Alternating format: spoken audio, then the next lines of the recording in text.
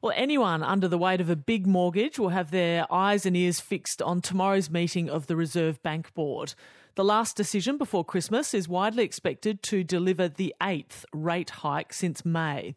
But could signs of softening inflation allow the RBA to ease off or maybe even pause rate rises? I spoke a short time ago to our senior business correspondent, Peter Ryan.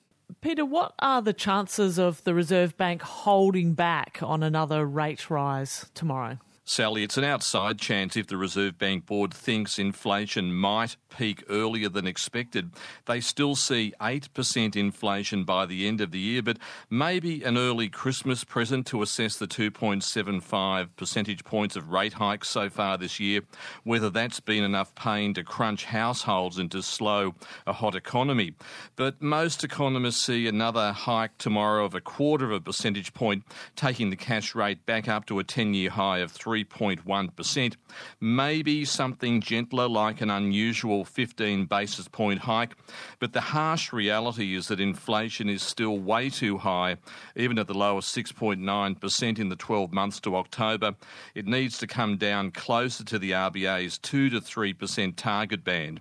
But veteran economist Chris Richardson says the RBA board will be thinking very carefully about the next move and how hard to go in the new year and whether, given peaking inflation around the world, it needs to provide some relief to borrowers.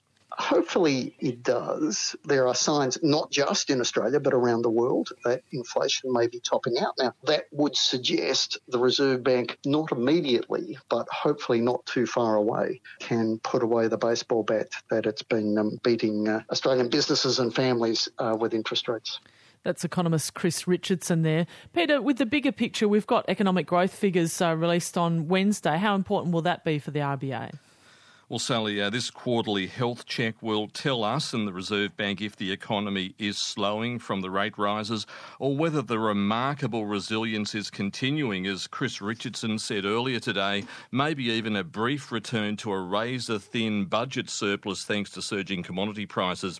On Wednesday, we're expecting economic growth, or GDP, in the most recent quarter of 0.7%, making solid growth of 3.1% over the year, but this might be as good as it gets. Those rate rises pressuring consumer spending, borrowers coming off fixed rate mortgages into a higher rates world, and the reality of rising mortgage stress. Treasury and the RBA see the economy slowing rapidly to 1.5% next year before gradually climbing back. But so much depends on the Reserve Bank actually taming inflation and the big variable with no sign of an end to the war in Ukraine. That's Peter Ryan, our senior business correspondent.